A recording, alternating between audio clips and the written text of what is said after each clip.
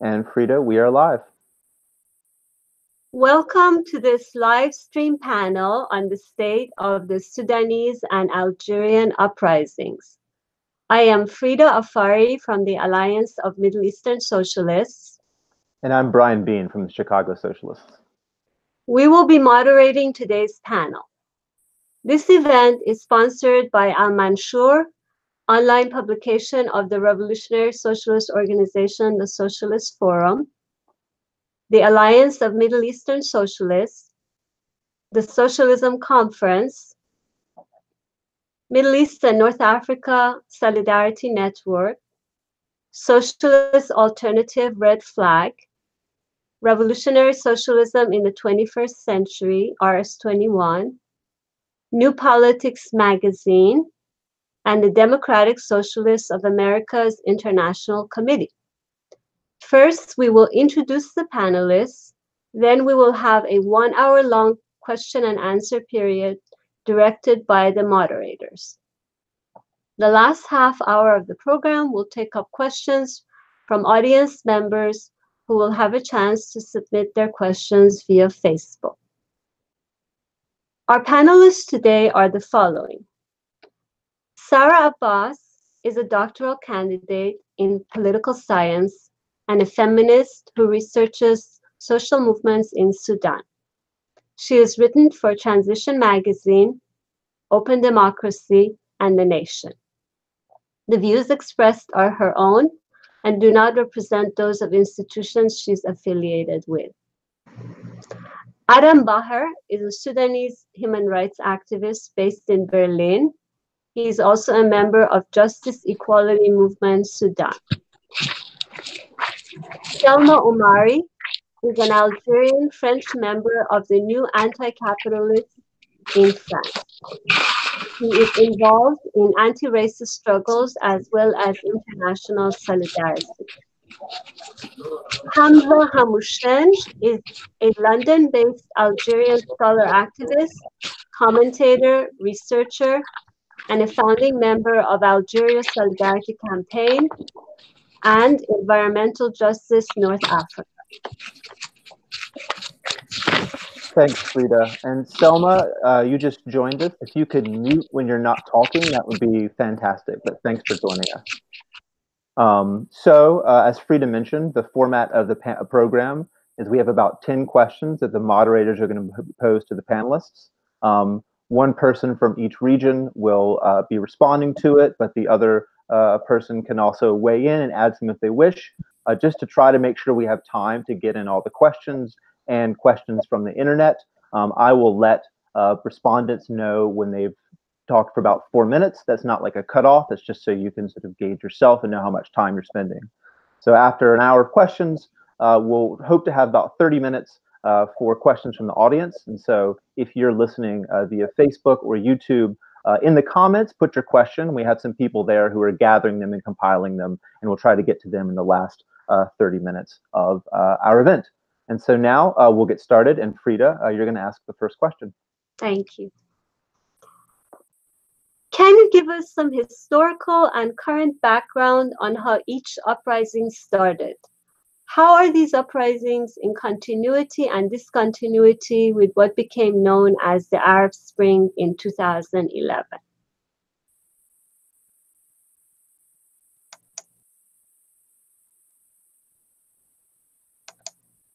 Sarah? Sorry, yeah, I wasn't sure if I'm the one who's starting. Thank you. Thank you so much, Frida and Brian, and thank you to all the organizations that are co-sponsoring and everyone who was involved in making this happen. In terms of Sudan, the uprising started on December 13th, 2018, so about 6 months ago now. The uprising started through protests that began in the town of Ad-Damazin in Blue Nile State. It's one of the war-affected regions of the country. It then moved on to Atbara, which is also a town in Sudan further away that is a sort of historical center of the labor movement in Sudan. And from there, the protests spread to many other cities as well as Khartoum, which is the capital of Sudan. The protests essentially continued and were brutally repressed by the regime. This is not the first time, of course. The regime had been in power since 1989, so for close to 3 decades. On April 6, an organization that had kind of risen to leadership within the protest, the Sudanese Professionals Association, which is an alliance of unions, of civil society organizations, and so forth, that was actually banned by the regime, organized a million march. People marched in different cities, including in Khartoum, and managed to break through to the area in front of the military general command. Now, this is really important because the regime in Sudan was an Islamist military regime. So the military has been in power since 1989. It has, of course, also been mostly in power at different periods since Sudan's independence in 1956. On April, having made their way to the area in front of the military general command, people have been actually holding a sitting there and in other cities in different parts of the country since that time, which led to the fall of Omar Hassan al-Bashir, the president of Sudan, on April 11th. He was replaced by another military leader who had to step down the day after because he was rejected as well as being a member of the regime.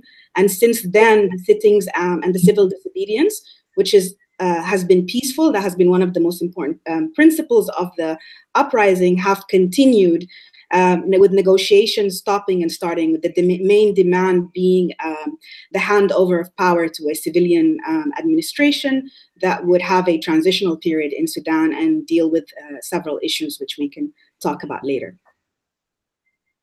Thank you. Thank you, Sarah. And Hamza? First of all, thank you for hosting this event. I'm happy to be participating in that. Just to start with the current background, the mass protest movement that has begun just a few days after Abdelaziz Bouteflika's announcement of his intention to run for a 5th term as president. What started as a rejection of the candidacy of a physically unfit octogenarian president has transformed in face of the obstinacy and deceptive ploys of the ruling elites into a united rejection of the ruling system with demands of radical democratic change, freedom, and social justice. In a way, this revolt is an expression of the convergence of the popular discontent from below with the deep internal crisis within the ruling classes. When it comes to the historical background, there is a lot of things to say, but I'll try to be brief. First of all, it is important to note that this eruption of popular anger is the result of the accumulation of struggles and acts of resistance that go back to the early 80s. The most recent examples being the anti-shale uprisings in 2015, the labor mobilizations, especially in the teaching sector in 2011, 2012, and the unemployed movement since 2012 in the Algerian Sahara. The second point is that the country has been experiencing a political crisis for decades, in particular since the 1992 military coup and the ensuing brutal war against civilians. More than 2,000 people died and tens of thousands of people disappeared in that war. The Algerian generals then were isolated internationally. It's them who brought Bouteflika in 1999 to rehabilitate them somehow. Third, the causes of the revolt are fundamentally economic and are the result of more than 3 decades of neoliberal restructuring and parasitic accumulation through oil and gas rent by a military oligarchical nexus. The Bouteflika era has been the most ultra-liberal era in Algeria's history. We've seen the setting up of companies, deindustrialization, the huge concessions made to multinationals, and setting up a sort of an import-import bazaar economy. When you have the oil prices high, this allows for buying social peace. When they fall down, as was the case since 2016, this leads to crippling austerity measures, pauperizations, and growing unemployment. When it comes to your questions about the Arab Spring, the Algerian slogan, "الشعب يريد يتنحى," which means the people want them all to go, is just another version of الشعب يريد إسقاط النظام, which means the people want to overthrow the system. The slogan we've seen during the Arab uprisings of 2011. In this respect, what is happening, I think, in Algeria and Sudan today is the continuation of this protracted revolutionary process. The hope is that the revolutionary forces in both these countries learn from the experiences of their brothers and sisters in other countries and push the revolutions even further. Stop here. Great, thanks. So the second question is asking if you could just tell us, what do the uprisings look like on the ground? Could you sort of paint a picture of the current protest movements? What's the arrangement of forces and how does it look? What is the experience like? And then I think specifically in the situation of Sudan, to say more about what happened during the 2-day general strike that took place in Sudan. I know many of us on the left were looking at that very curiously and hopeful. So what does it look like on the ground? And I think we're going to take Adam first. Yeah, thank you for having me here. I will try also a little bit to go back, I think, because it's also how it is now, the protests look like also have to do with what Sarah said already, that in 6th of April 2019, they calling for 1 million march, and this 1 million march somehow reach in Khartoum, especially I'm talking about Khartoum now, reaching the front of the army buildings, and there people have this sit-in since the 6th of April. In the same times, also in other different city in Sudan, also there is people who also reach the military building in different city, and also they have their own sit in front of these different cities. That showing that this protest was before, it's like long time of doing different kind of actions, but now since the 6th of April, they have this main symbol of sitting in front of the army's buildings. In this area, you can see in the last time, there is a kind of powerful, artistical, and it's like a kind of daily workshop talking about politics and different things in this place, taking also place not only in the Khartoum, it's also in other different cities. It is coming for some people, it's like the part of life. There's families and children, and so they coming sometimes in evening also to have some music and be with the people, and sometimes also like Friday time where people pray in Friday. In Sudan, for example, this was a big event all the time taking place as the biggest place where the people have their Friday praying there. Then it is kind of special revolution society have been taking place in this area since 6th of April. Regarding to the next question of what is the forces in the ground have, I think it is also important to say in Sudan. In the first, this kind of labor's union, Sudan SPA, Sudanese Professional Association, was engaging of organizing and arranging the call for the demo in the Facebook, and so they had in the 1st of January 2019, they have one paper, they print it out and they call the people to sign it. It's called the paper of the change and freedom, and there is written how they need to change in the political situation in Sudan, what they need to have in this period of time before the election is coming, and so on.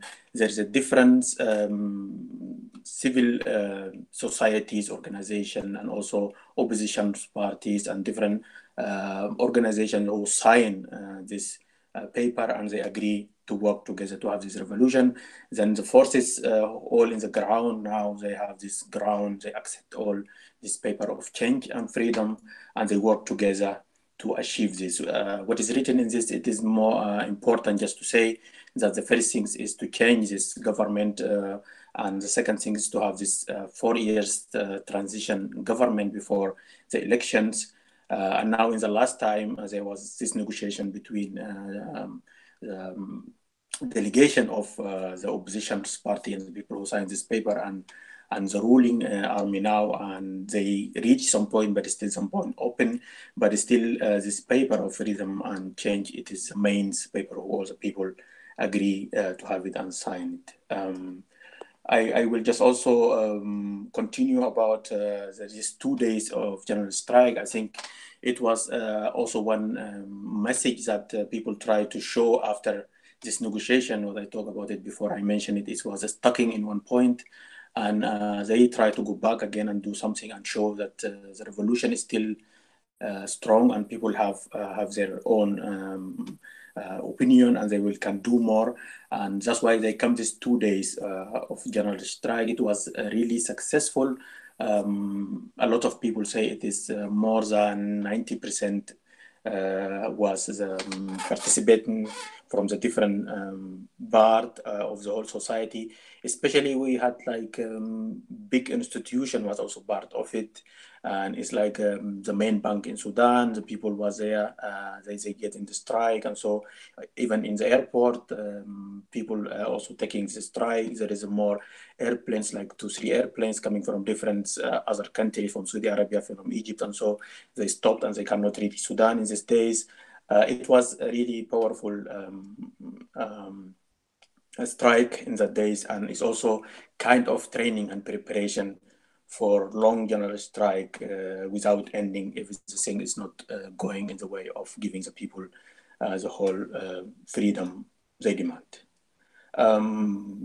Small things again I would like to say about it, because also I think people talk about Arab Spring and try to connect it so much also about what's going on now in Sudan. I think we had small things to say about that, because we think we had also more experience in Sudan about revolution, because Sudan have done already 2 revolutions before who never be somehow say it in different way, because in 1946 and in 1958 Sudan was happening 2 revolution.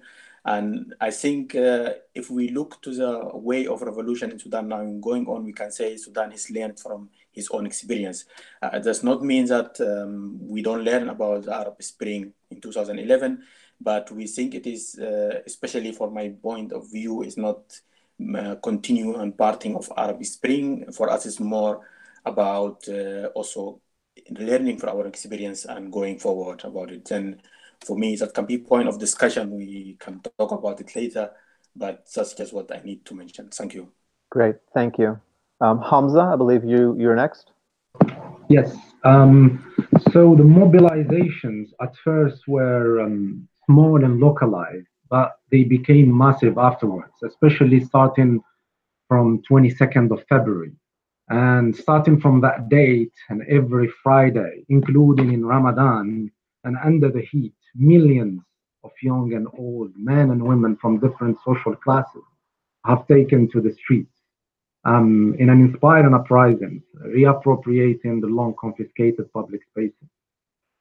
Those historic Friday marches have been followed by other protests by workers in education, health, justice systems, by other trade union mobilizations, and by students making this contestation a daily matter. What makes this movement really unique, in my view, is its massive scale, its peaceful character, and the national spread, including in the marginalized South. One can also see this uprising as a continuation of the anti-colonial struggle of the 50s and 60s to regain popular and economic sovereignty. Because many references have been made in the protests and marches to the anti-colonial revolution, reaffirming that formal independence has no meaning without popular sovereignty. And these anti-colonial sentiments have been reinforced by staunch hostility to foreign interference and imperialist intervention. We have also seen the unshakable solidarity with Palestinians and in the permanent presence of the Palestinian flag alongside the Algerian one.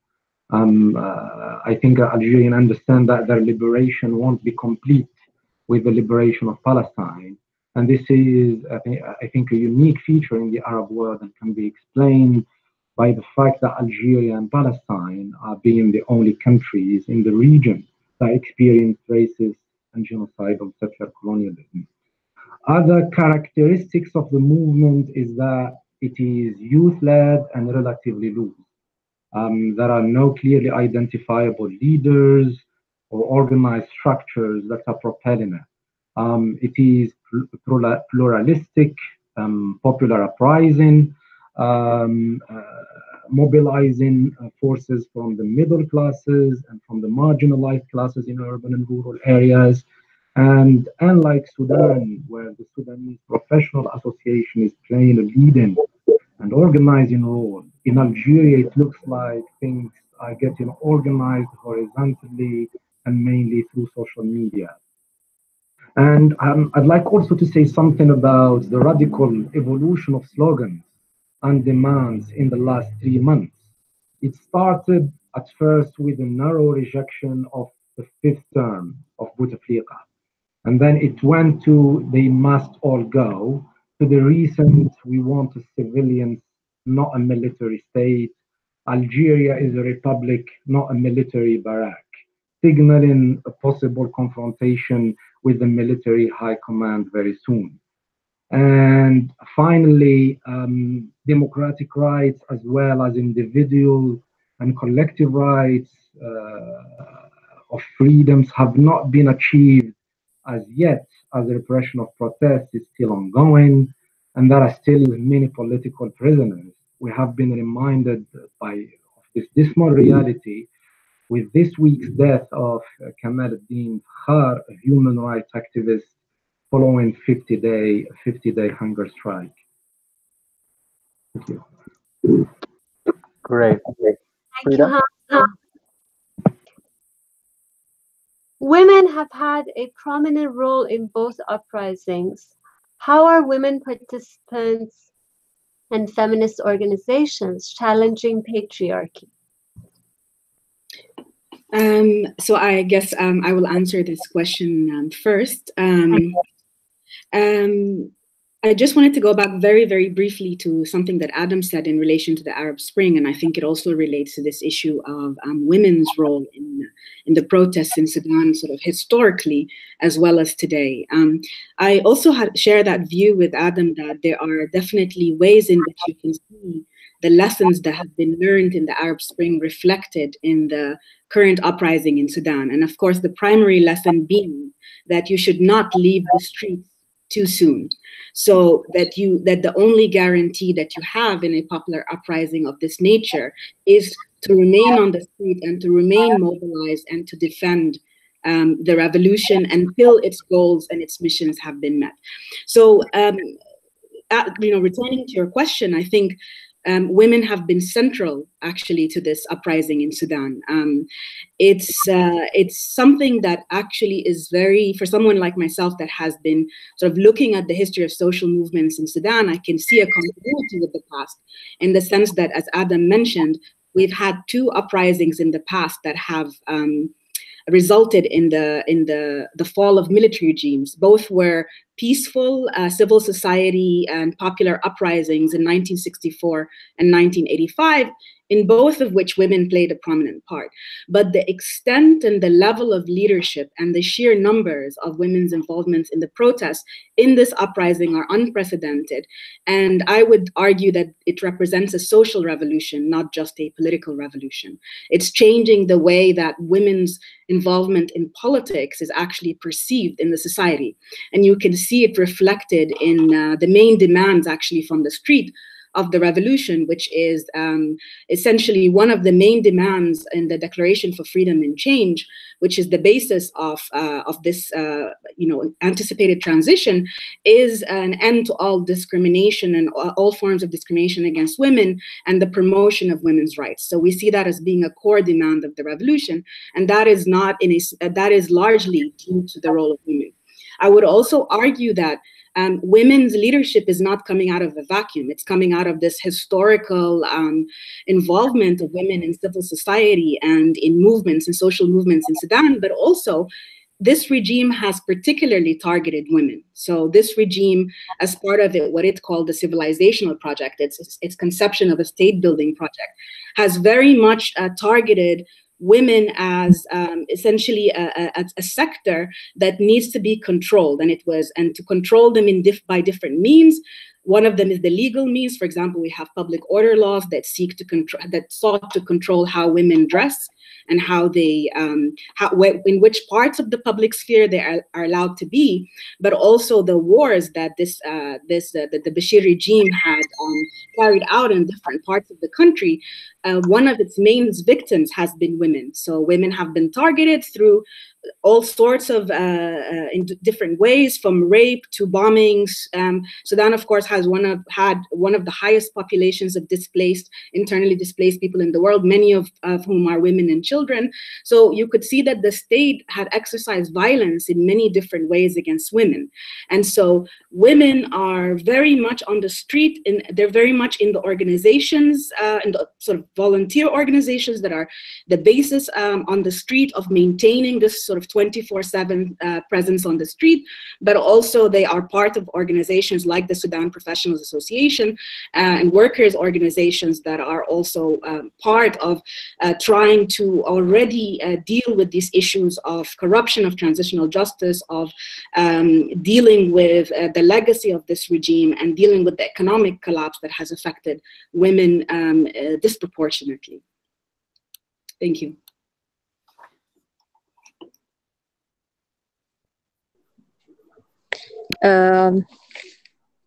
Yeah, I think it's my turn to answer on the points. First of all, women has been very, very much present and very active in demonstration, in the current demonstration story in Algeria happening there. And they also, some of them organized themselves as feminists, not just as in solidarity within the general movement, but also to reclaim equal rights towards men. And this has raised also debates within the movement, within the people who were part of the demonstrations. And this beginning of self-assertion of women's rights within the demonstrations and the debates all around really looks like the situation in Sudan, in which the famous slogan "Sawt al-mar'a thawra," women's voice, women's raising their voice is revolution, in response to the common expression saying that women's voice are failure. That was the way it was raised from what I see in Sudan. It's the same issue here. You have also in the demonstrations, women raising their voice to demand equal rights. And the other thing Hamza pointed out is that there is a economic issue, and women are central, are the ones who are the most marginalized economically. So this movement, within this movement, you have the question of economic sovereignty, but also about women's right to work. When you see the percentage of the labor force today in Algeria is 18% of women who can work, which means that they are the ones who are the most, I would say, marginalized and from getting a job. So, which means that more than 80%, 82% of men can work, and 18% of women work. So the whole rest is not working, which means that they are dependent, very much dependent economically. And at the same time, it's not just a movement erupting just like this. There is a legacy of feminism within the Algerian history. First of all, the Algerian War of Independence, in which many of you have seen women play the prominent role, because France wanted to play over the fact that, Algerian people are very backwarded for women's rights. And actually, the independence movement were the one who were at the forefront for women's rights. And till today, you have revolutionary figures like Jamila Bouhired, who was a national figure today in Algeria. She stand up in solidarity with the current movement against the army. And it's a very important symbol. It's interesting to see that those, I would say, people who still kept some kind of integrity towards the revolutionary legacy are women.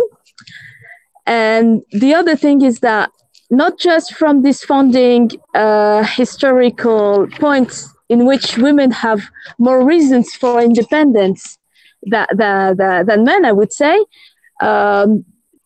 feminist movement has been also very much challenged in the recent years when the neoliberal, I would say, turn happened in the early 80s.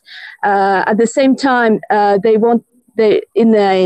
in a way to, I would say, control women's, the family code was settled, which means that women are minors and have not their own independence. And so since that those years, women has been fighting over getting equal rights towards men. They're also fighting against harassment, street harassment.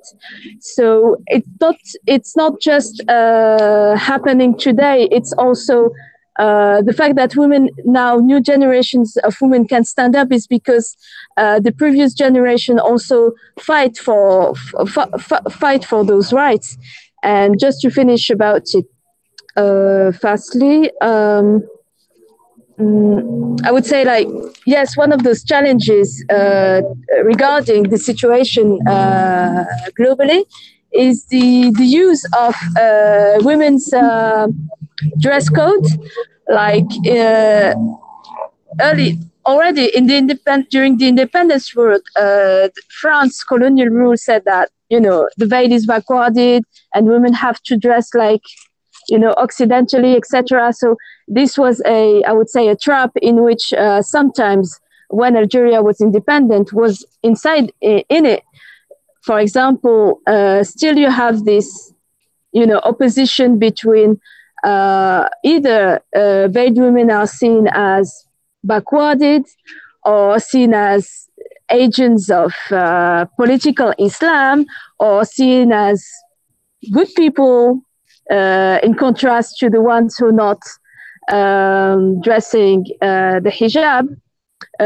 Those one who are dressing with the hijab was always, you know, categorized politically, and it's a real trap.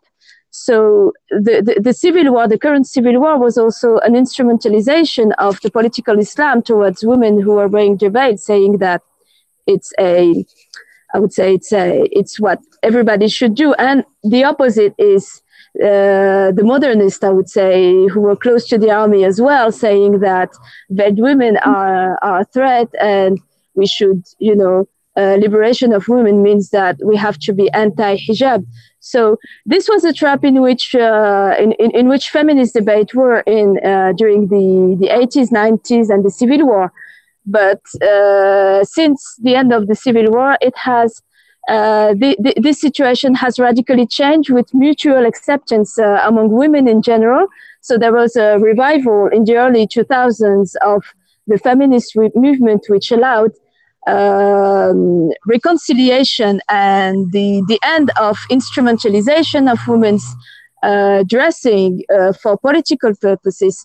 And so this allowed kind of, I would say, this allowed some kind of unity among women. I just conclude, sorry. And that's the movement that we are seeing now on the street, which is helpful. Excellent. Thank you, Soma and Sarah. Thank you. So another feature of the uprisings are the defense of the rights of oppressed minorities and other marginalized parts of the population. So I wondered if y'all could talk about the anti-racist dimension of these struggles. I think especially concerning solidarity with the victims of genocide in Darfur. And so I think we'll take Adam, followed by Selma. So Adam, go ahead. Yeah, thank you for the question. I think regarding this question, what I can say is already Sarah said before that this beginning of the current movement was also started in this area, Damazin, where it's also area with the poor people living and so. And this is in 13th of December when the current movement start.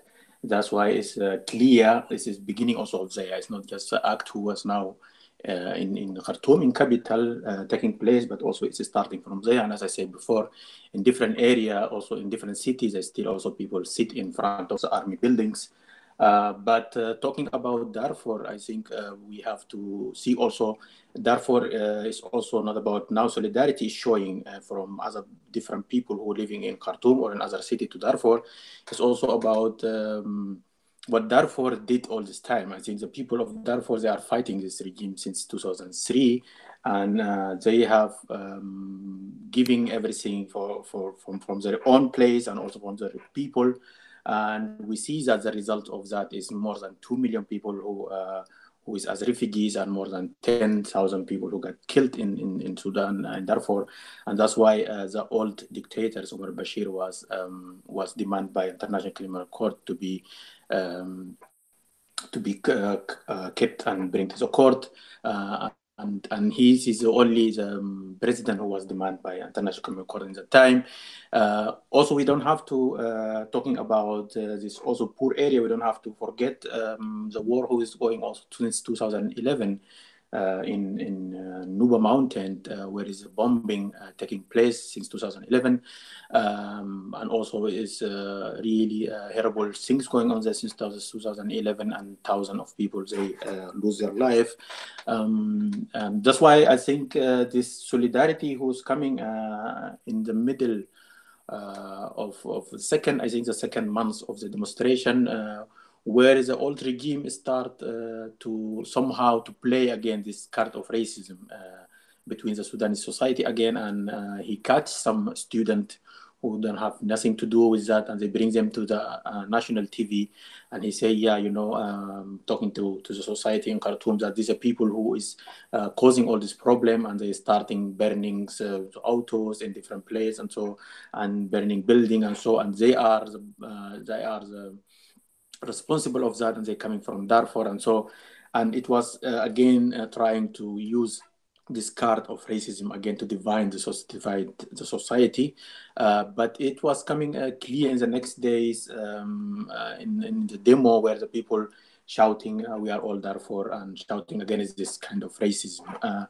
I think this somehow, for my point of view, is somehow bringing the society in Sudan more closer to their issues, that the only one who have to fight, and it's not about who's coming from and where you from, because it's also part of our long process in Sudan. Because for me, people talking, when they talk about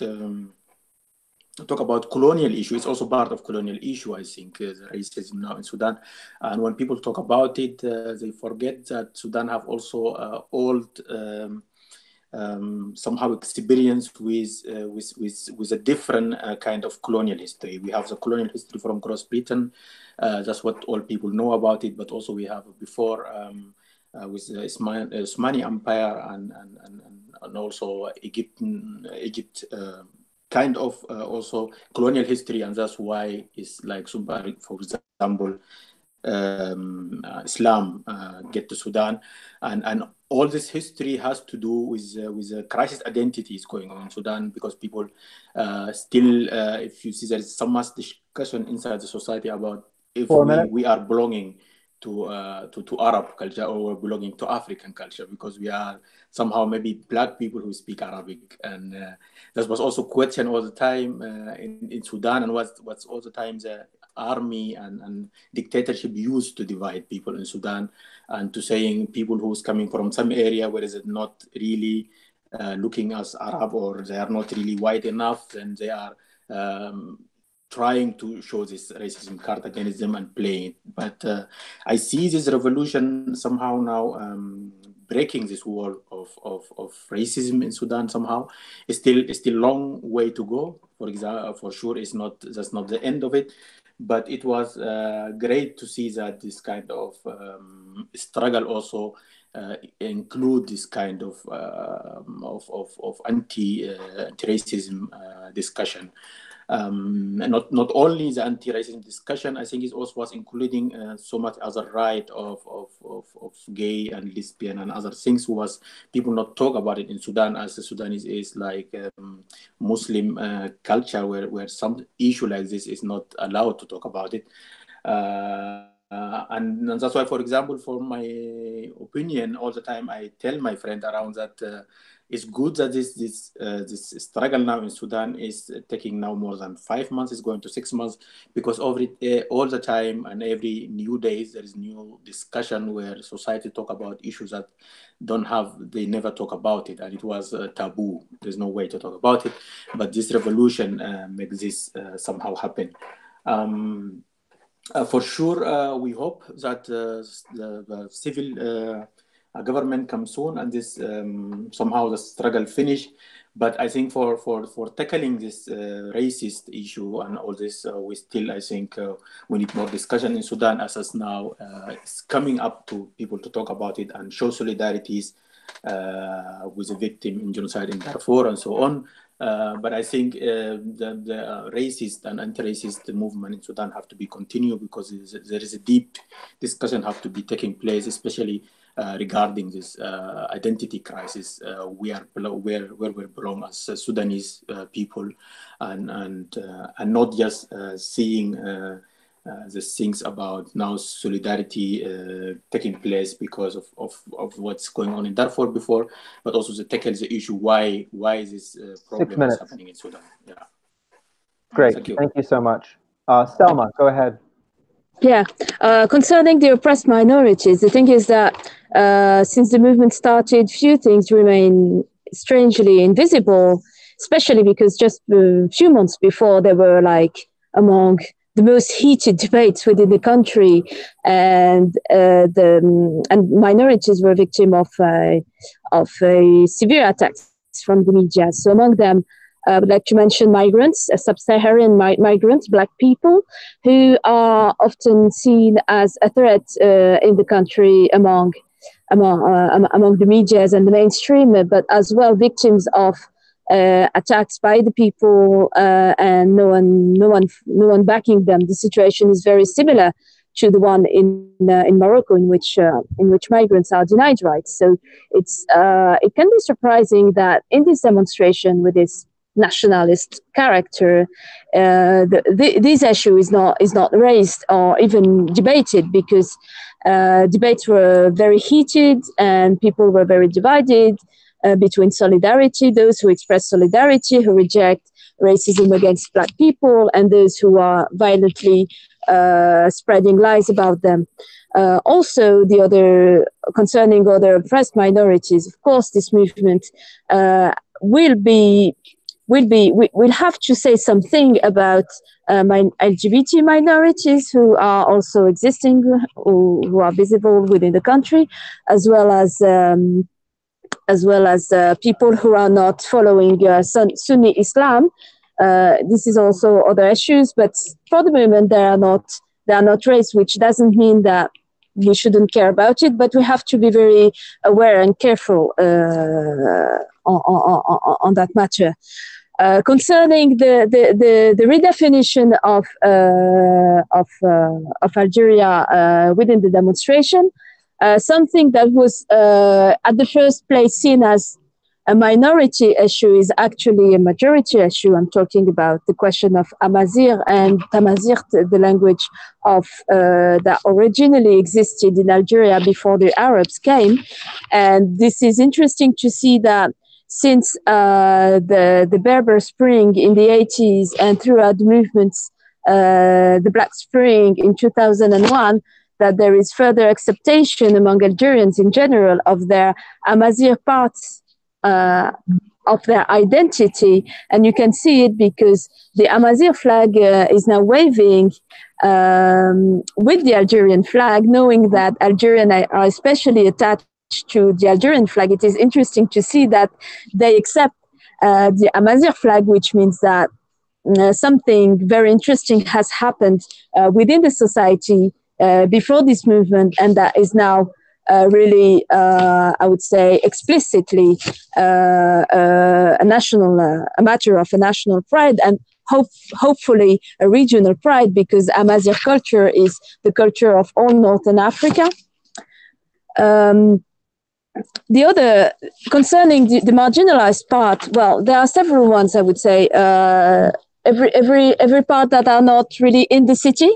So Algeria is mostly the most of the population is living on the coast, on the major cities. So central is Algiers, Wahran at the west, and Qsantena, Constantine at the eastern part. And so you have all the areas around who can be considered as marginalized parts. Kabylie can be seen in some areas as marginalized part, but the fact that they are close to Algiers, they're very much known in terms of movement. I can mention the city of Béjaïa, who's a city who's close to Algiers and who's also playing an interesting leading role in terms of trade union organizing and have very strong demonstrations. Suburbs around Algiers, where you have most of the people, most of the poor people living there. Bourj Bouarridj, who's at the Algiers suburbs, has seen the biggest demonstration, maybe bigger than in Algiers, and very much lively, mostly, I would say, organized by young people, young football supporters. So these are, I would say, about the marginalized part who are playing an important role. The other one, I think, who's very strategic on two matters is the Sahara. The Sahara, around, 20% of the population lives in the Sahara. They are also very much marginalized. Many of them are Black, so they are subjected to anti-Black racism. Many of them don't speak that much French, which means that they can't really get into the best schools, I would say. The other thing is that many of them are more marginalized into getting a job. And the contradiction is that most of Algeria's income, 90% of Algeria's exportation come from oil that is extracted in Sahara, and the people who live there are among the most poor. Recently, few weeks ago, you can see that the demonstrations were very, very much violent. There were clashes with the police near the city of Timimoun, in the area of Tinirkouk, where I come from, actually. And people were demonstrating, protesting the fact that they don't have jobs, that there is strong economic activity, but they are excluding from those jobs. The other issue is, so this one is strategic. Sahara is playing a strategic role on that matter. And at the same time, the extraction of oil, but also of gas and of fracking, is dangerous towards the people living there. So there were lots of movements before the revolution started, these recent months, that happened in the Saharan area with this. Despite the fact that the Sahara is very big, people are very much in solidarity to each other. Years ago, they staged sit-ins against the exploitation of fracking, because if you frack the ground, the Saharan ground, it means that people won't get water, and water is the most precious element for people to live. So the ecologic issue, I would say that people who were who started to organize in Sahara very, very much conscious on the ecologic issue, and it raises also a general question of what kind of Algeria do you want? Do we still want to exploit petrol and waste the land, or rather answer to people's demand and think about a more long-term development that could be sustainable for everyone? And I think that the movements that started in the Sahara years ago has helped to develop a kind of ecologic consciousness that goes beyond the fact that saying that this petrol is our petrol, but also petrol, gas, and fracking are dangerous for land. So this is not just about petrol. This is not about who is getting the chair. This is about how can we get a clean land. And we can see that this idea of this ecological, just to conclude, has spread nationally because people want to, generally in demonstration, people clean up behind them. They don't want to let plastic on the ground.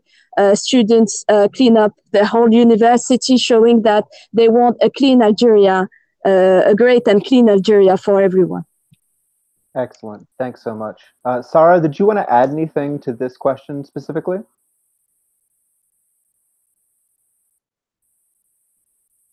You're muted.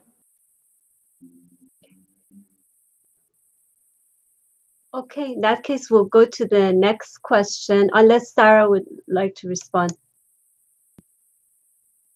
I do actually want to respond very briefly. Yeah, go ahead. You got it. We can hear you. Yeah, I mean, I think pretty much Adam has covered it, and also it's always fascinating for me to hear Salma and Hamza speak, because I think there is a lot of similarities actually between Algeria and Sudan in many ways. It's also an oil-based economy. I think a lot of what we see happening in Sudan has to do with a history of social exclusion and economic exclusion of what is spoken of in Sudan as al-manatiq al-muhammisha, or the peripheries, the areas outside the central region in the country where Khartoum is and the areas around it. And this is a racialized system of extraction that goes back to colonial times, but that was very much adopted by post-colonial regimes. So I think what's important is to also identify what this regime has brought on or innovated in terms of sort of its brutality and its structural violence, and what is actually aspects of this violence that have been promoted by successive post-colonial regimes, including the very brief periods of democracy. So this sort of link between the racialization of the economy and the racialization of the society, and its gendering as well, the way that it's gendered and racialized, I think these revolutions carry a lot of potential. At the same time, I think that this potential has to be nurtured. So even if we pass this very critical period into a time where we actually do have a shot at a transition into a different form of government and hopefully a different form of society, I think we have to deal at the basis of this with this kind of racialized forms of exclusion. And you can see that there is a lot happening, but I think on its own, it's not going to be enough to really change this deeply rooted and historically rooted elements of structural violence. So that's what I want to say for the moment. And yeah, thank you. Thanks so much. Brian, can I add something briefly? Yeah, go ahead, then we'll go to just a quick comment. I'm not going to be long. And I think another dimension of anti-racism, of these struggles, could be the shattering of racist stereotypes and myths about the people in the region. These Arab and Muslim people are not fit for democracy. All they need is the stick. And I think this is important to emphasize, because it is for me a challenge to white supremacy and Orientalist views about the region. Thank you. Thank you so much. So the next question is, what has been the role of labor unions? Adam. Yeah, the labor unions, I think, is taking all the time big roles and playing big roles, not only in this current revolution in Sudan, but also in the two revolution was happening before in Sudan. That's why in the beginning of this dictatorship in 1998, when he come to power, he is starting with breaking the old structure of the labor union, and he bring his own people to make like non-elected, non-political labor union. But since 2012, the people start to make alternative labor union, and this labor union, Sudanese Professional Association, is one of them who is alternative structure. The people start to do it since 2012, I think, and then in this. Uh-oh, Adam got disconnected. They had, do you hear me? Yeah, they had. Yes. They had one demonstration. They announced. Yeah, but now do you hear me now? Yes, Hello? please continue. Okay. Yeah. Going back to say in the beginning of this revolution, this alternative Sudan Professional Association is alternative labor union who will try to challenge this idea of minimum wage and all this. Adam got disconnected again. They already planned to have.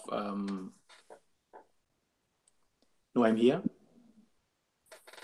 They planned somehow to have demonstration in that before the time of the revolution, but then they changed it to the time of the demo, and they got together with the people, and also they calling in the Facebook page of them, the Sudanese Professional Association, all the time for demonstration. And it's also this different labor union who is including all professional people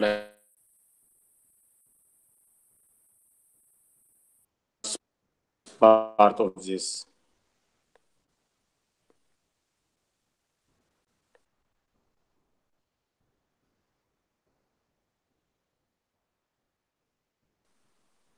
Thanks. Adam, you were getting disconnected. Can you speak to us again? Can you hear us?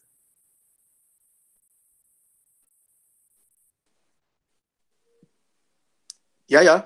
I'm hearing you. I don't know if you don't hear me, but I'm hearing you. I don't know what's going on. Okay, I'm hearing you. There were brief moments where you were getting disconnected. Do you want to say anything else? Not really. I think just in small words, they're playing big roles. But in this revolution, and especially the Sudanese Professional Association (SPA), where they are alternative labor union. Thanks. Thank you, Hamza.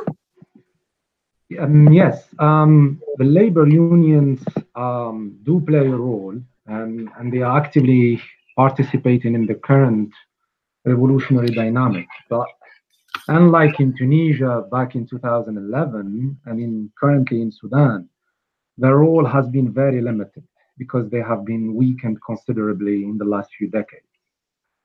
First of all, when I'm talking about labor unions here, I mean the autonomous, independent ones, not the UGTAA, like the General Union of Algerian Workers, which is the biggest trade union in the country, but is affiliated to the regime, the system in place, and has been playing the reactionary role against workers' interests. There is currently a movement inside this union to reappropriate it and cleanse it from its corrupt and pro-regime leadership. Actually, many trade unionists have been protesting in several regions of the country for several weeks now, demanding from the current general secretary to step down. And I think these efforts must be strengthened, as this will be a very positive achievement for the workers themselves and can give an impetus to the current revolutionary process by involving workers much more, and I think which can take the revolution to its next stage of escalation and resistance. As for the independent trade unions, they have been involved in the uprising since day one. The unions of the education and health sectors have called for an organized strikes and protests, asking for their rights and in solidarity with the movement. There was a general strike in the first few weeks of the uprising and played an important role in pushing Bouteflika to abdicate. Lawyers and judges associations have also given their support by refusing to oversee any elections under the current systems. And much more broadly, students are also trying in the process of organizing themselves at the national level. However, not everything is rosy, because at the current juncture, there is a political deadlock where the military high command is rejecting any transitional period and insisting that presidential elections be held urgently, which means the status quo and the reconduction of the old regime. I'm just a bit surprised that the independent unions are not campaigning right now for a general strike in order to force the military to yield, as was the case with Sudan. In the contrary, we've seen a confederation of some autonomous unions calling for a short democratic transition that shouldn't go beyond 6 months. For me, this kind of strategy is not revolutionary at all and can facilitate the work of the counter-revolution and the restoration of the ancien regime. Thank you, Adam.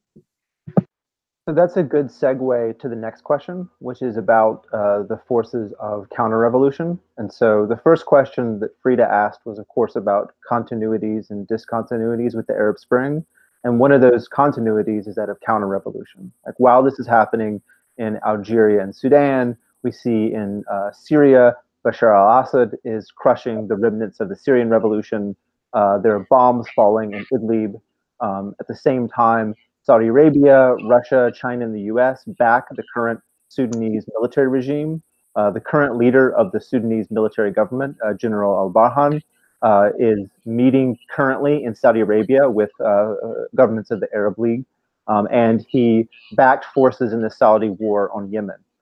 So with all these sort of things going on, what kind of beacon of hope do you see the Sudanese and Algerian uprisings raising that could challenge these regional and international powers of counter-revolution and express solidarity with, you know, labor, feminist, and oppressed minority struggles in the region broader? And that's kind of a big, complicated question, but we'll go to Sarah, followed by Selma. Go ahead, Sarah.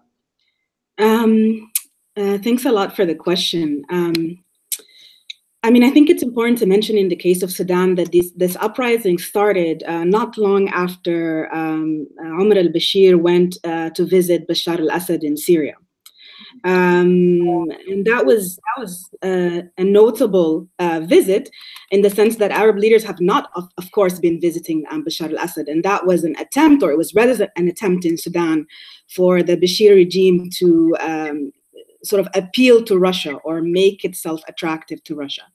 I think, you know, I see it's a very, very complicated question regionally for us in Sudan, not just in relation to the Middle East and the Arab world, but also, of course, we have a very specific identity because we're an African Arab country. I think our links to Africa have always been downplayed by successive regimes. And this is one of the things that I think myself and many Sudanese hope will change in the future, that we will strengthen our relationship with also our sub-Saharan African neighbors. But in relation to this incredibly complicated question, I would say that I'm actually sometimes surprised by the extent to which there is not more attention to what is happening in Sudan and Algeria, not just in relation to the region as a beacon of hope, because of course the region has gone through a lot since 2011, and it's a moment, I think recently a friend of mine described it as kind of a widespread deep depression. But I think in relation to kind of what's happening globally, where you see right-wing movements and in some cases fascist movements taking over across the globe, from European countries to the US, to Brazil, to India, and so forth. And I think what is happening in Sudan and Algeria is incredibly important because it shows, number one, that these very simplistic ideas about failure that the uprisings in recent years have failed. It's an incredibly simplistic idea because, as I believe Hamza said early on, our social movements are an accumulation of lessons that we learned. They're also accumulations of traumas, but they're also accumulations of learning processes. So for me to see youth who are leading this revolution in Sudan, sort of using symbolism at times and songs and chants from the 1964 uprising, or using certain strategies that we've been seeing used in other spaces across the region in the uprisings, but also innovating and coming up with their own strategies. I think it shows that there's the possibility and the space for peaceful, people-led, anti-racist, anti-sexist movements that are very much challenging also the class structure and the continuation of the colonial extraction policies is not only possible, but that it is possible through on-the-ground organization, on-the-ground strategy, and it is also possible through the building of broad alliances. So I think it's not only, I think, inspirational, but I think to say that it's inspirational, I'm always afraid to use this word because it assumes that it's, things are now easy and we can be like the poster child of success. No, we are at a very critical moment where things could get very ugly very quickly. And so what we need is both support. We need to be a source of inspiration, but this inspiration has to be backed by actual concrete action. Transnational, internationalist action is what we need. And we also need in this region to exchange lessons and strategies, because I think sort of nationalism tends to be very strong in these uprisings. And the idea is almost like we're always talking about ourselves as unique somehow. Our suffering is unique and our movements are unique. They are unique in some ways.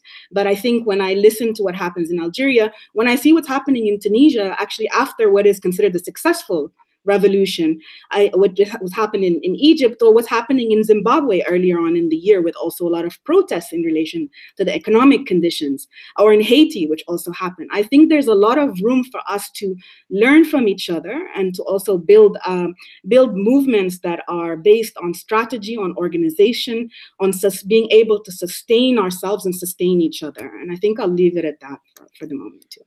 Thank you. Excellent, thank you. Selma? Yes, first concerning the African continent, one of the two big common points with Sudan and Algeria is that these are countries who has big economic weight. Algeria is the 4th biggest GDP, and Sudan is the 6th GDP country in the whole continent, which means that when a revolution is happening, it can have an impact also on the region. Not saying that people are rich, but there is a wealth, a consequent wealth that is being produced. The other point is that concerning the Algerian state, the trauma of the war of the independent war gave a space also for the Algerian state to assert its own independence, also economic independence. So I can hardly see, and you can see it in the way France also reacts to the current movement. They don't want to get angry with anyone, nor the people, nor the government, because they need them for business. A country like France imports 11% of the gas from Algeria. So there is this relation of interdependent relation, despite the fact that I would say petrol, gas have their prices fixed on the global market. Still, the Algeria managed through its own history, through its history, to avoid any kind of external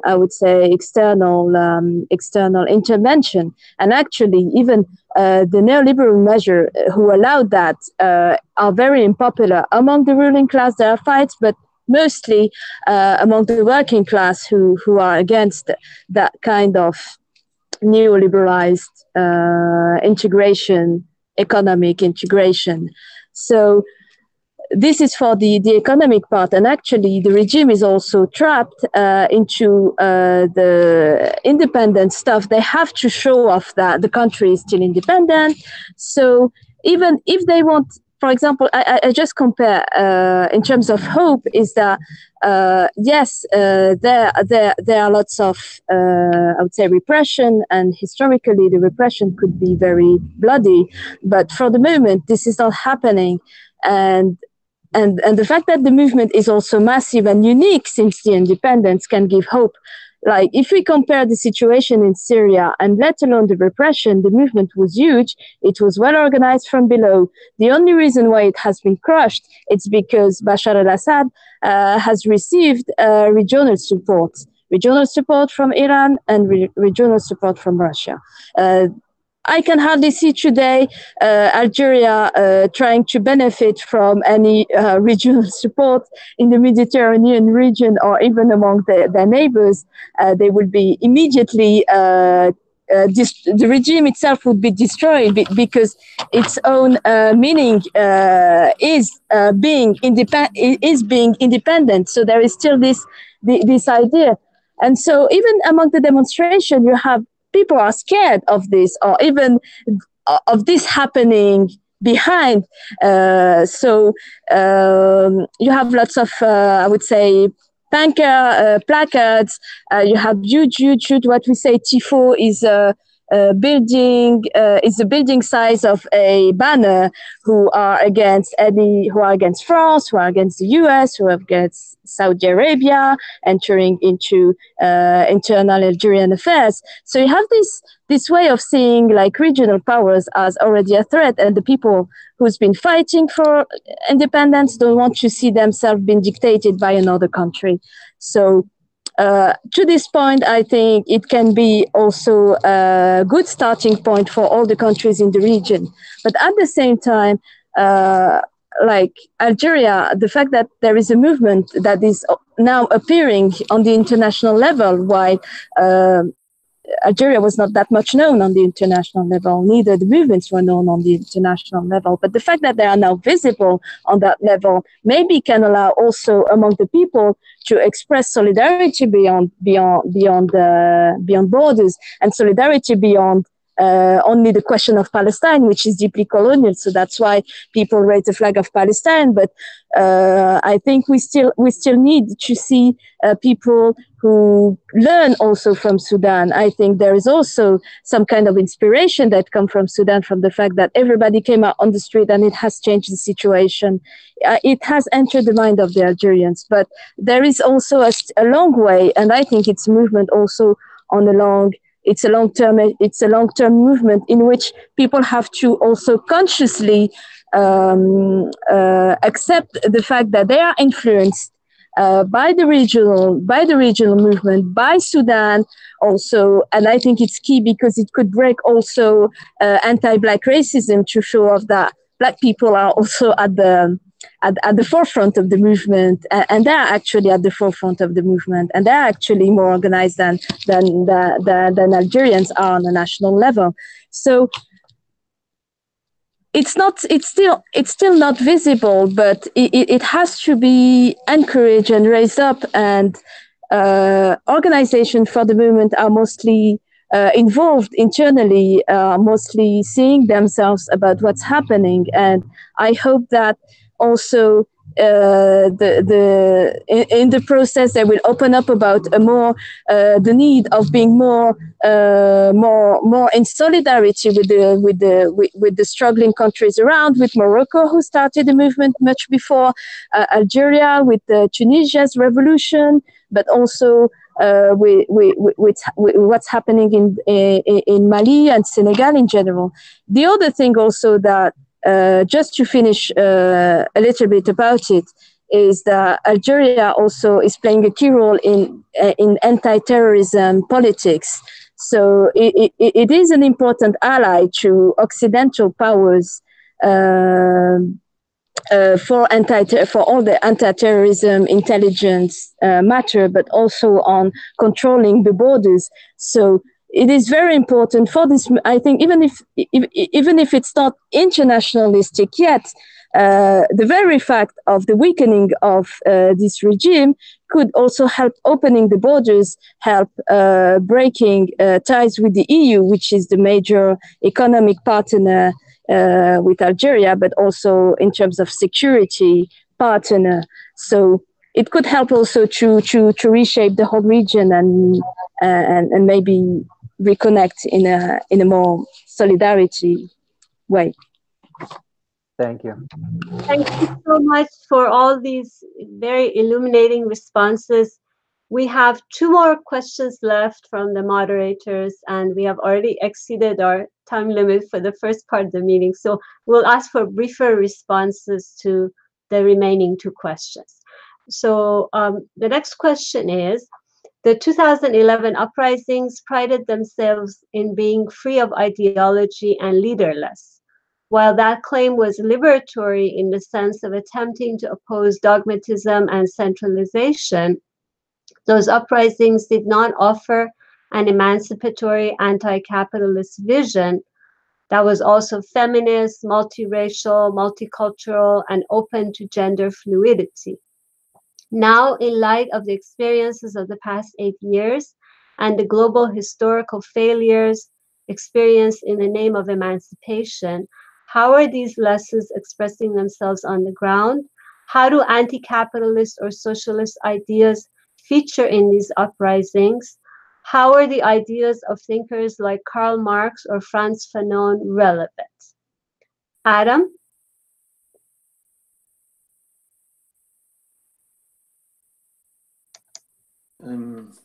Regarding this question, is what I can say to make it really short, that first Sudan have been ruled by somehow Muslim brother, and they have this ideology of Islam to be ruled as one of the rule who to rule the whole countries, and now the people have this revolution against it. Then it is clear that the people made from beginning clear signal that they don't need any more kind of religion inside the system of ruling the country, and citizenship have to be is the only matter of being in this country in Sudan. That's why we think it's also somehow kind of develop of ideologies that to move religion and all other things who just things have to do with the person at the self, with his God, if he's believe or not. And I think in this way we can see this somehow is relevant now issue in Sudan. About anti-capitalism, we can say it is also playing a small role in Sudan. I think it's not big role because the people is poor and they are also having this revolution somehow to get something for themselves. Then it's being big part of the people who's talking about to build the country in the way of like how to be in, how is being in Europe and how to be in, I don't know. Then it's this idea of like real fighting capitalism is not really relevant now in there, but we can say it is also part of the discussion now in the revolution in Sudan, because also we have a different party in the history of politicals in Sudan. We have different parties who have these ideologies of anti-capitalism and socialist, like Communist Party in Sudan, and they somehow reflecting about this issue.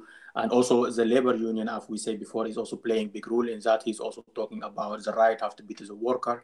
It's also kind of way of talking about anti-capitalism and the right for worker, but it's not the big issues now, I think, in the discussion in the Sudan. As I said before, in this area now, in the sitting, is all the time taking place workshops, seminars, and so people still talk about it and negotiate these issues. But I think it's in the comments time, it will be biggest issue. But now I think it is not playing big roles.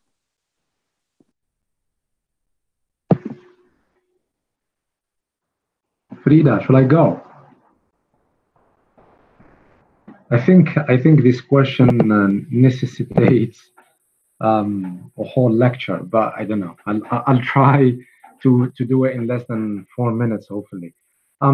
Just to pick on your question about ideology, I agree that the Arab uprisings, and including the current Algerian one, can be qualified as a revolution without revolutionary ideas, as they were lacking the kind of radicalism that marked earlier revolutions in the 50s, in the 60s and 70s, where anti-capitalist and anti-imperialist sentiments were expressed very clearly through well-articulated visions. As you said in your question, these uprisings pride themselves to be free of ideology, non-ideological or post-ideological as how people describe them, but I don't think that's entirely true.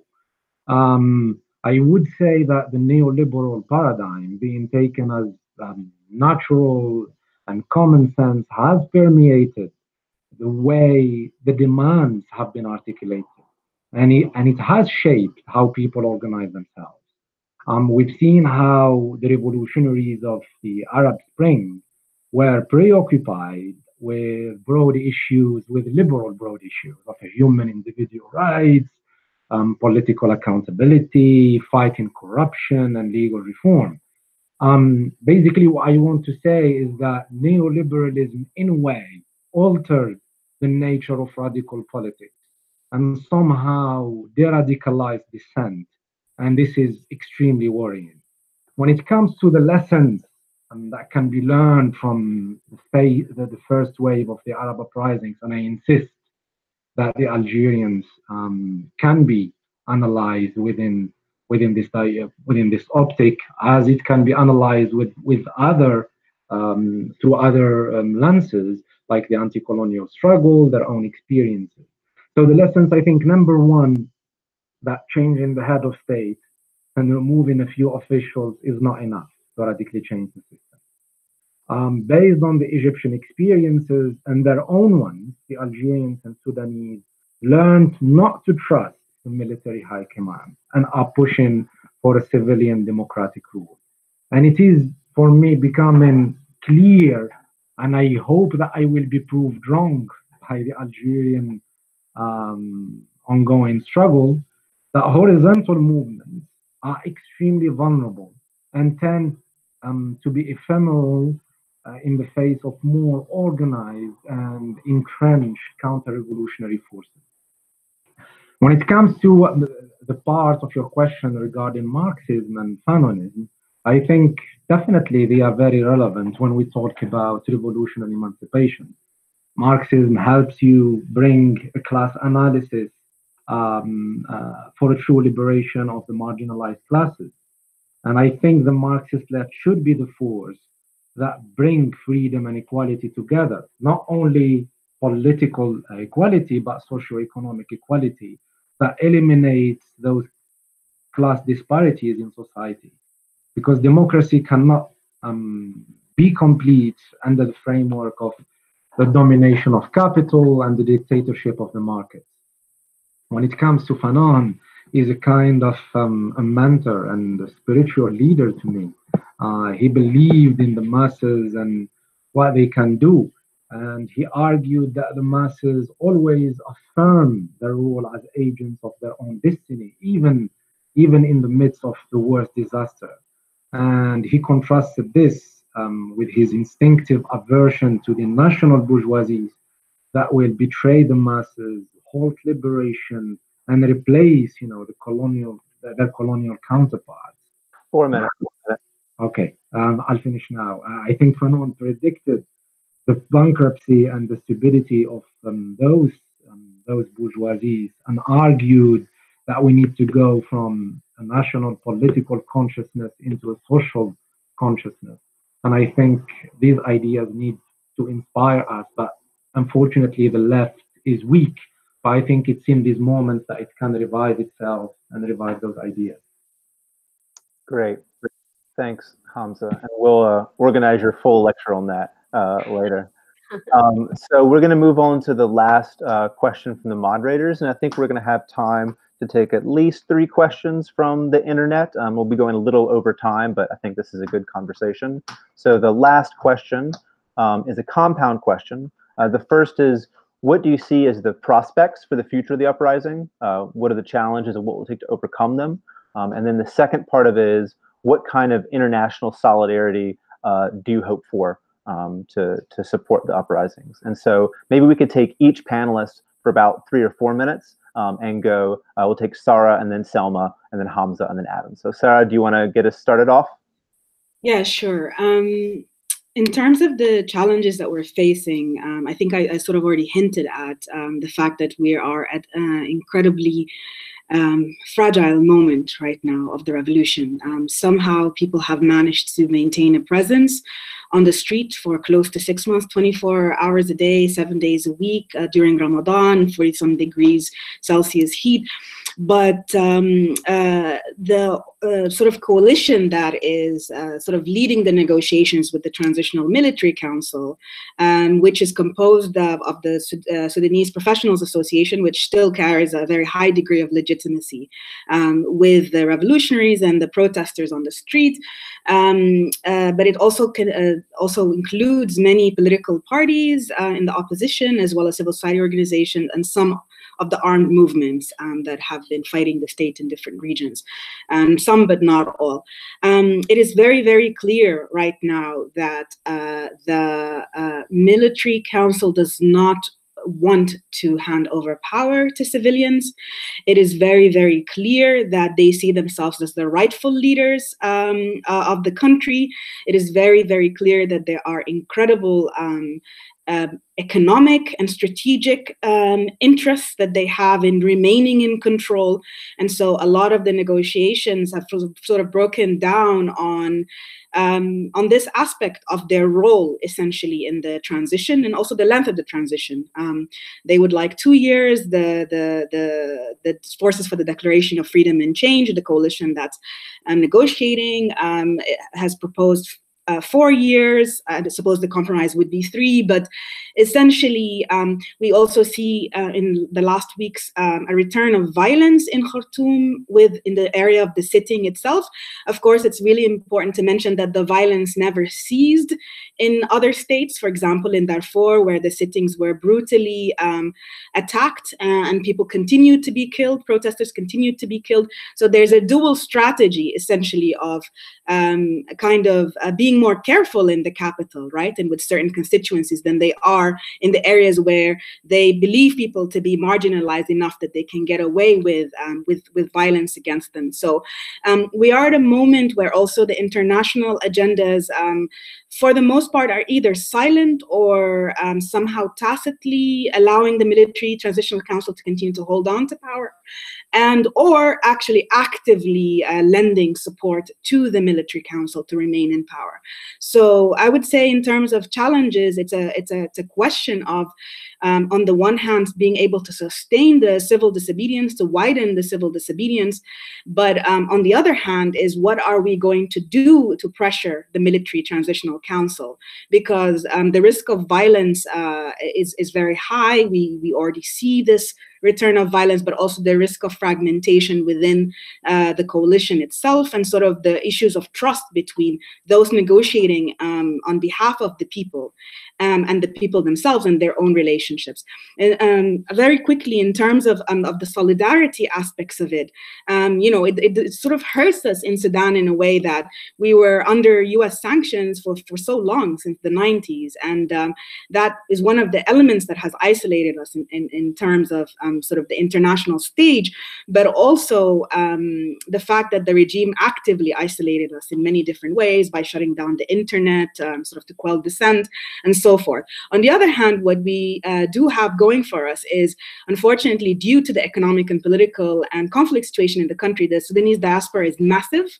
There are millions of Sudanese abroad. They have very much backed, it's a very political diaspora that has very much backed this revolution. And so I would say that there is a very strong need to keep the revolution visible, to spread good information about what's happening there, to draft union resolutions. We already see some examples of this, but there needs to be a lot more of this, and to lobby various governments, the European Union with its sort of externalized border agendas, dealing with the regional dynamics and so forth, in order to make sure that the left is giving as much support to this uprising and to the Algerian uprising as possible. Thank you so very much. Selma? Yes, concerning the prospect, I think Hamza talked about it a little, but the left, the ability for the left to revive within these movements are really key, because anger is there, movements are very strong, and there is also a strong, I would say, legacy of strikes. Algeria has been staging strikes. You have lots of trade unions, and some strikes really gained, like in the early 2000s, many people, and even in 2011, people won over the strikes, have managed to get better paid. So clearly, what is very frustrating with this movement, when you see now everybody on the street is for the left to manage to get gains, and there are two key aspects that in which the left is put to test is this economic concrete situation is going to change for the people, and on the other hand, also how is the left going to respond to the current repression happening since the beginning. One of the first demonstrators, Al-Haj Garmoul, has been arrested. He has been arrested in the first demonstration. He's still in jail. So the left also needs to reconnect with the impoverished youth, and not only learning from Marxism, but bringing something new to the Marxist. Sorry, there are screams around. Bringing something new to the Marxist, I would say, theory, because we are not facing only working class people, we're also facing, and it's a common feature with all the revolution happening in the era, impoverished youth, so people who don't have job, who don't have workplaces to organize. So there are new ways we need to organize, neighbor per neighbor. We have also to learn from football supporters the way they are organized. So the left has to reconnect to all that and trying to create something new and create lessons for everyone. So and we also should be aware about something else, is that it's not just a short-term movement, it's a long-term movement. I was very surprised to see like a young girl speaking on at the Algerian TV, independent TV, saying that we are ready to struggle for 50 years if we need to. And we have to take into account the fact that the young generations who are raising up and who are the major part of the people who are struggling are ready for a long-term movement, because they've seen that it's not that easy for the military to let down the power and the economic power.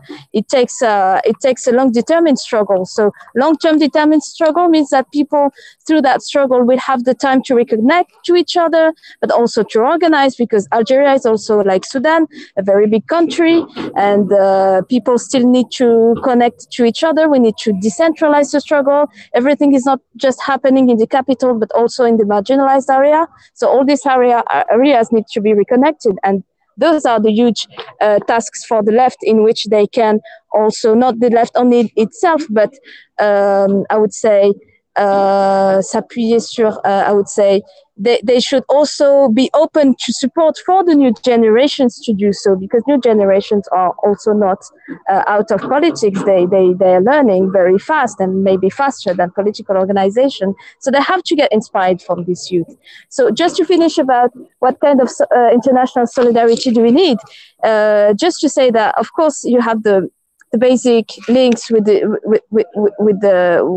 trade unions, the need for also to raise funds for those organizations to be able to organize and to have economic independence. We see how NGOs have a tendency to hijack this independence. So we need class solidarity.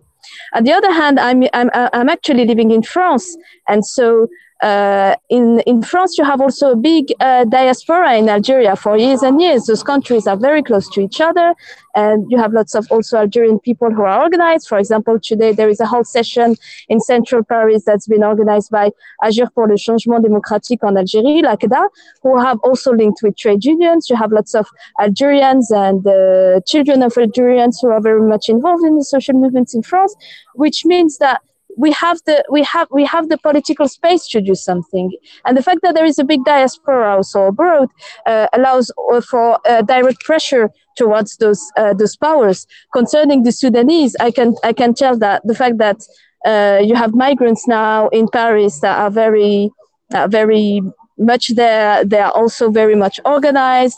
They are trying to raise awareness towards trade unions, etc. They are staging demos, and they are linking the situation, the migrant situation, to what's happening. So many links are happening to the borders.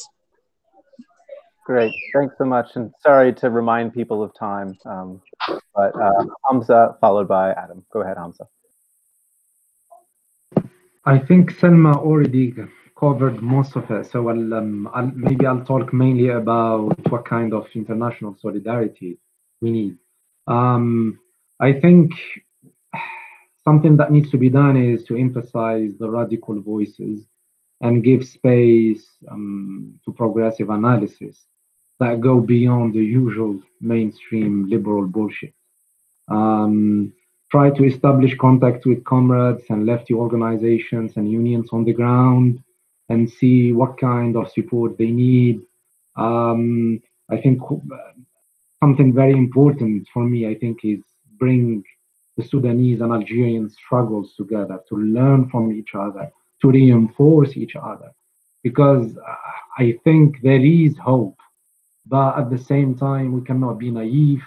There is a huge constellation of counter-revolutionary forces from regional powers like Saudi Arabia and Emirates to Western imperialist powers like France, Britain, and the US, to reactionary forces in our own country. So yeah, we need to reinforce those struggles and maybe even launch campaigns against those counter-revolutionary forces. As for Middle Eastern and Arab and other African socialists and lefty activists, I think they shouldn't be shying away of sharing their own thoughts and critiques and the lesson they learned from their own proper confiscated revolutions. Because ideas of revolutions are very important now, and people need to learn from past revolutions. I'll stop here. Excellent. Adam? Yeah, I think Sarah has said all of it. I think I don't have so much things to say, but just one point I think has to do also with the question about what challenge we have to overcome and also what kind of solidarity can be. And I mean, I just need to highlight one point that I think from leftists, they can play big roles in anti-war campaign or something like this, because I think it's important, especially in the case of Sudan, when we see that power like Saudi Arabia and also United States and Arab Emirates are playing big role now to not really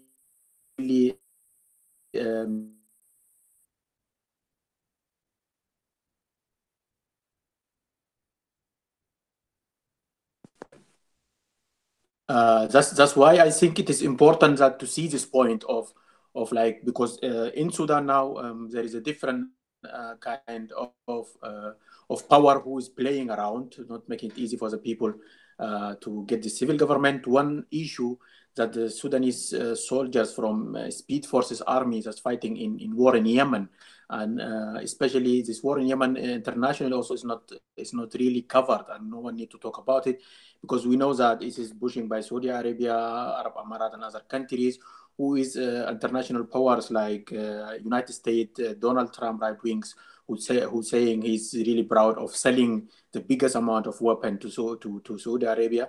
I think point like this, we have to focus in it, because it's also for us as a people in Sudan, it's not easy now to overcome this issue, especially if we see this has to do with also international war and also power of international media. But I think it's left have the right or have more chance now to get in and try to make at least in this point anti-war campaign to talk about this issue, especially I think there is no covering international media or everything's about what's going on in Yemen now, and we as part of people in Sudan involving now in this by soldiers that are fighting there, and in the same times also they somehow using this card also that military don't need to give up easy the power, because they're afraid that they somehow they will not be more working together with Saudi Arabia, and Saudi Arabia putting also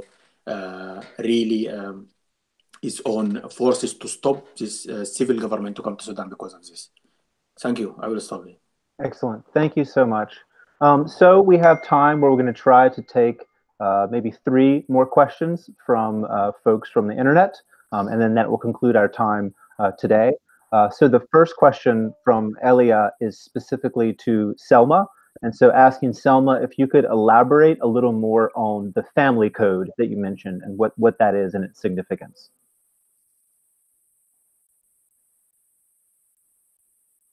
Yeah, sorry, I'm unmuting. well, the family code has been settled in the 80s. I don't have all the details, but it has created a status of women as minor for life, which means that for example, for anything she would like to do, she has to get the approval of a tutor, of a male tutor, which means that it could be her brother or her father if she's not married, or her uncle if she doesn't have a father, or even when she's a mother, it could be her son, because she can't date. She's not allowed to take decisions by herself. And one of the shocking matches I remember is, for example, if women wanted to travel, they need to get the authorization of the father. The paternal authorization is needed to go somewhere with the children. And until recently, I think 2014, it has been removed under feminist pressure. The other element is also heritage, which is inspired by the so-called Islamic law, which means that they get only a third of the heritage. The fact that Tunisian women gained over that matter also it's inspired Algerian women to do so.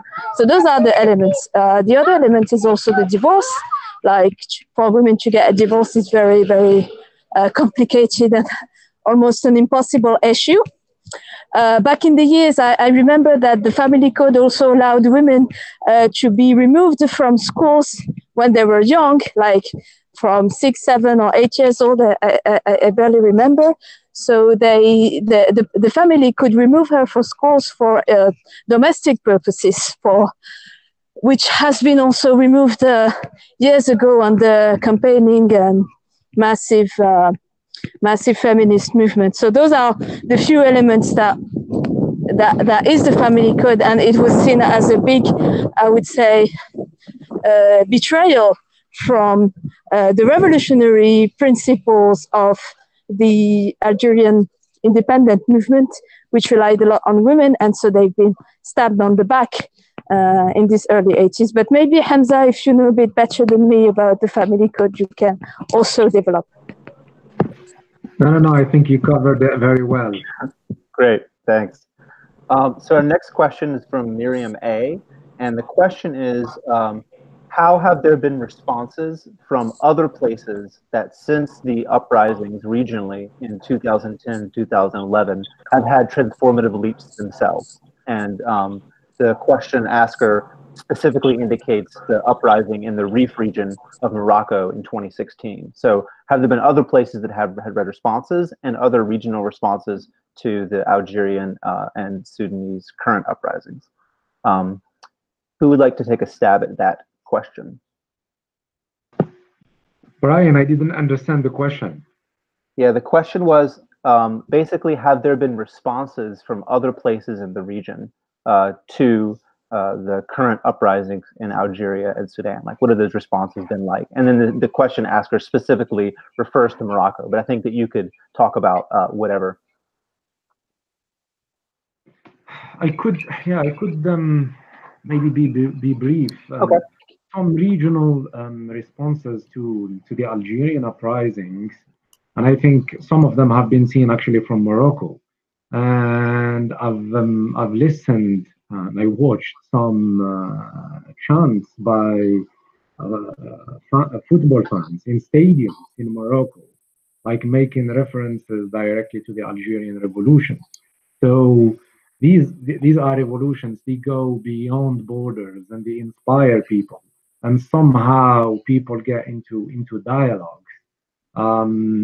And the same thing happened actually when the Rif uprising was taking place in Morocco. Algerians were following a lot, and they showed some kind of solidarity, even if it was in social media. Maybe Selma can add to this. Thanks. Sarah, did you want to add anything to that from the Sudanese context? I can't. Yeah, I can't speak about Morocco specifically. For us, of course, of major importance are neighbors, like direct neighbors. So I would say, for example, we have on our borders, we have Libya, we have Egypt, we have Eritrea, we have Ethiopia, and of course, most importantly, we have South Sudan, which gained its independence in 2011 from Sudan. And this is one of the very sore topics actually for people in the north, because one of the things that the regime is accused of is also leading to the split of the country. I think regionally, I would say, Ethiopia is going through a very not an uprising, but a kind of opening up of its political space, a kind of reform process. And so I think they're watching very carefully what is happening. When it comes from Egypt, you get different responses from different countries. Egypt has a very, very complicated relationship with Sudan. It sees the regime sees its sort of successive Egyptian regimes have seen Sudan as sort of the backyard of Egypt. It's also strategically important in terms of the Nile waters and for other reasons. And the Sisi government is very much, I would say, I would venture to say, very much invested in the failure of this uprising. It does not want to see a country on its border sort of succeed in what they managed to suppress through a counter-revolution in Egypt. They also are very, military regimes like to do business with other military regimes. I think that's an important point to make. And so Egypt is also allied with Saudi Arabia and so forth. So I think their role as a regime has been very negative. But I think we have had a lot of support from Egyptian revolutionaries and from people who on the left in Egypt who are very much looking to Sudan and very much supporting what is happening there.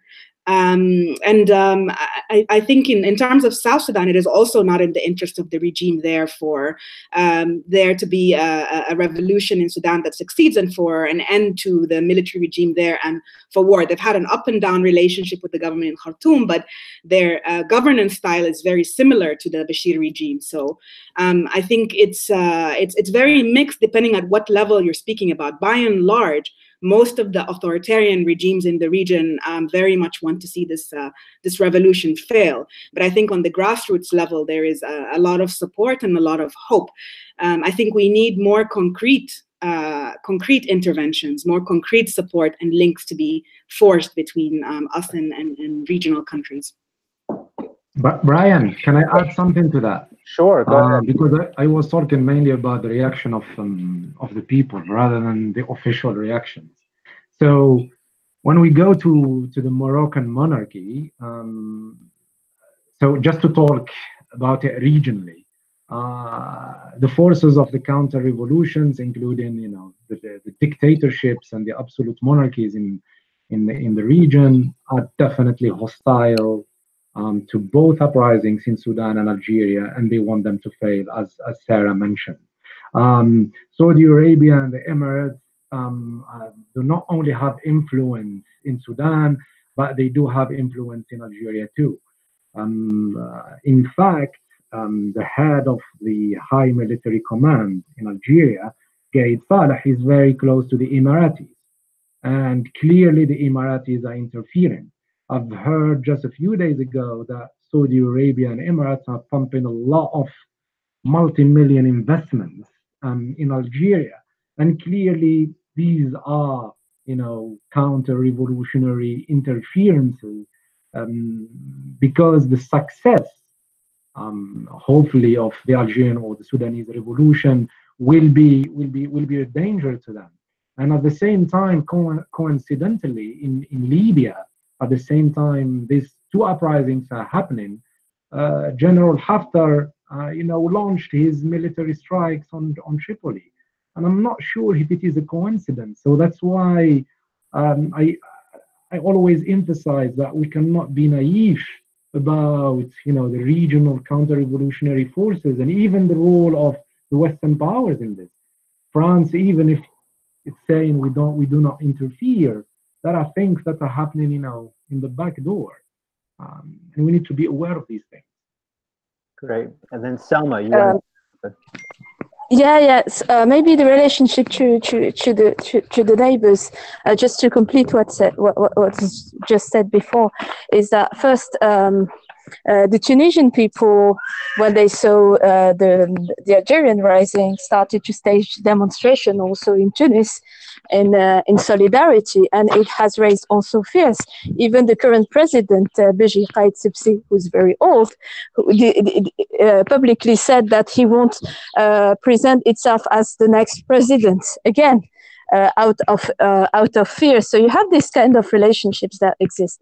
Also, I talked about the question of the Amazigh identity, and I think it can play a key role into broadening the solidarity beyond the I would say the tensions between especially Morocco and Algeria. The Rif movement also has raised up its Amazigh identity, and it's hard not to, when you say you're Amazigh, not to relate to the Hirak movement in Morocco. And I think the left has also a responsibility. Maybe I'm not well informed, but Nasser Zefzafi has sent a letter in solidarity with the Algerian movement, but I haven't heard any, I don't know, or it's been very marginal or very secondary, but the left didn't say anything about it. And I think it is very important also for the Algerian left to assert its transnational identity as Amazigh and come in support to the current repression our Moroccan fellows are having. And we need to relate to the history of our solidarity. Algeria couldn't gain any independence without the help of the neighboring countries, without the help of the Rif fighters. Algeria couldn't be an independent state. So today there is also a legacy of this that should be continued and should be relinked in some sense, despite the nationalistic divisions. And on that point, I will hardly insist. The left in Algeria has to say something about what's happening in Morocco in support to the current movements. Excellent, thank you. So we have time for one more question, I think. And so the last question is from Oakland, and it just asks if the listeners could hear more about the economic questions and how they're being raised on the ground. So maybe I'll see if Adam wants to go first, as you haven't spoken yet on one of these questions. Do you want to take this question up? How are the economic questions being raised on the ground? Yeah, for sure. The economical question, I think, is all the time is part of this revolution, especially in Sudan. I hear also is part of the what's going on in Algeria also, because we have this long revolutions in Sudan since 30 years when this government come to power, we say, but also some people consider that this cost of the bread was really being high enough that people also somehow come to street because they don't have enough to eat or something like this. Also, there is this, as Sarah also said before, this split of Sudan to north and south. It's also costing Sudan so much in this topic of economical, whereas all petrol and oil is gone with a new country, South Sudan. That's why I think it is this part of it is like economical issues. It was all the time topic until now, but then it's also, as I mentioned before, also about labor market, where this is alternative labor market union. Sudanese Professional Association, SPA, has the part of organizing the whole this. Also, they're talking about the minimum wage, and so then in different perspective is all the time this economical question was there all the time, and it's still going on, especially when we talk also about all this new idea about how to build Sudan, how we need to build Sudan. It's also there's some discussion that's going on now since a long time how people need to build Sudan and in which ways they need to build Sudan. Then we can also see it is playing big roles. Yeah. Thank you. Sarah, did you want to add anything to that? And then we'll go over to see if someone from Algeria. Yeah, I think Adam really covered it very well. I mean, the main issue, I think, is with the sort of the regime destroyed sort of the sort of traditional backbone of the Sudanese economy, which was agriculture and sort of the industries around agriculture. And it focused and put all of its energy into oil. Oil, of course, is a lot easier to loot, right? It's much easier to sort of control and to capture by the regime. And so the strategy backfired when the South Sudanese opted to declare independence, and with them went 70% of the oil deposits. There is still an economic relationship there because the oil has to go through the north in order to reach the Red Sea and sort of be exported or extracted, whichever way you want to put it. So a lot of what's part of this Declaration for Freedom and Change is the economic issue is the war issue is the #1 priority to work to end the wars. And of course, that is partly linked to working to build a more equitable economic system, a more redistributive economic system. I think there are two voices in the revolution. There's a kind of neoliberalized voice, which is about technocracy and about, if everyone just does their job, things would work. I think as leftists, we say that that's not enough. We have to redistribute wealth. It's not just about managing things well and ending corruption. And I think that is the other voice that has to be really pushed and promoted. And I think in regards to the early question about Marx, I mean, people don't talk about Marx in Sudan, but they do. There are ideas that are very powerful, which is that there are certain sectors like education and like health that have to be public sectors and have to be free and accessible to all. And that is not a controversial idea in the Sudanese uprising. What is controversial is how to manage the economy, particularly in terms of its export sector, and how this wealth is going to be redistributed. Thank you so much. Selma or Hamza, did you want to speak about the Algerian context? Selma?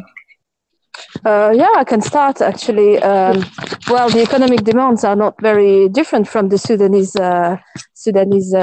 people. It's all about there were higher prices. There is a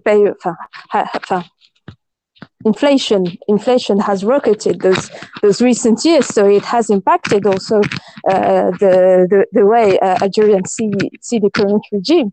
So. Still, there are not common slogans, etc. I don't see that much on the streets. Slogans are based on economic issue, like on concrete economic issue. Despite the strikes calling for better pay for people, for also movements from people who are unemployed are very important. But I think also if you speak. In my opinion, if you speak individually to each Algerian, he can be very, very sharp into economic critique on the way money has been, I would say, stolen by the army, etc. What is not clear is also the relationship to the bosses. There are so many debates, but the fact that there is a debate also shows that people are very much aware of the current situation. So these are, I would say, like roughly the elements. But yes, the demands can be. I think I feel hopeful about the fact that we can go just beyond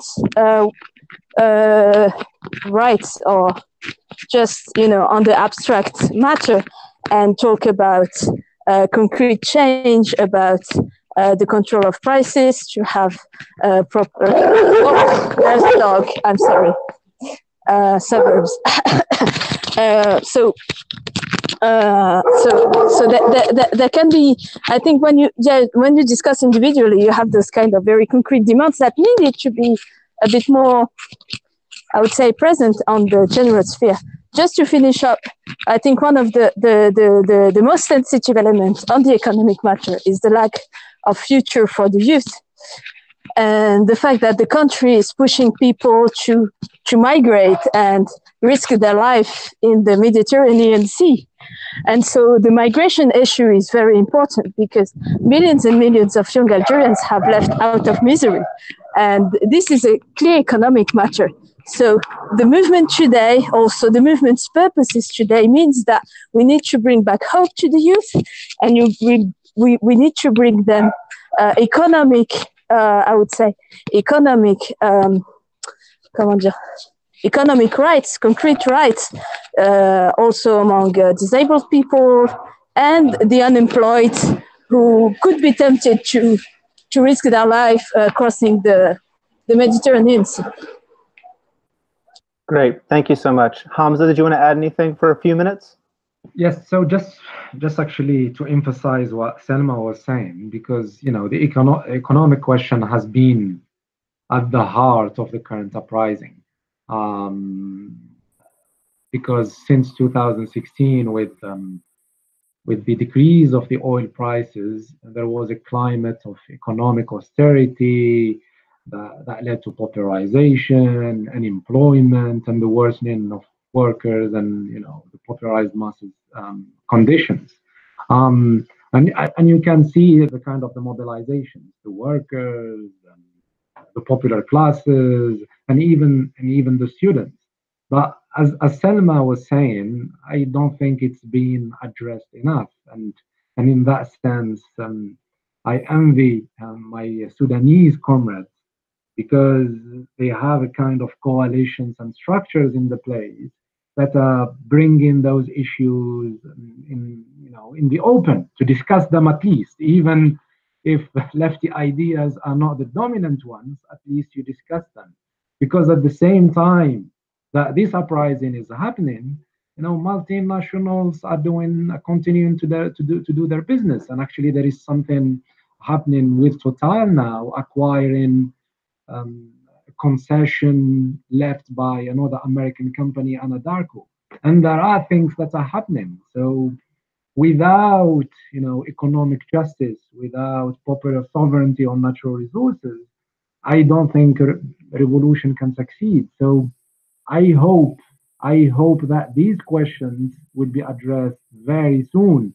Otherwise, the liberal forces would take the argument. Excellent.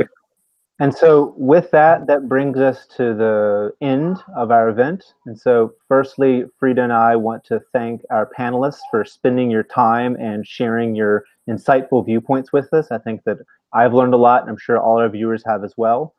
Just want to thank the folks who are watching on YouTube and Facebook, and for folks to use this video as a tool and share it around more, and really to take heed of the suggestions of solidarity that our panelists put out, to spread good information, to pass union resolutions, to build an anti-war movement, to speak to the youth, and to continue to look to find ways to exchange lessons and strategies, which hopefully this has been a contribution to. And then lastly, I want to give a special shout out to Shireen Akram-Boshar, Isabel Barter, and Elia El-Kazan, who really did a lot of work to make this possible. And with that, we will look to the Facebook page and the YouTube. We'll post information about how to contact us. Hopefully this will be the beginning of more things like this to share lessons, and we will see you in the streets, comrades. Thank you. Take care. Bye-bye.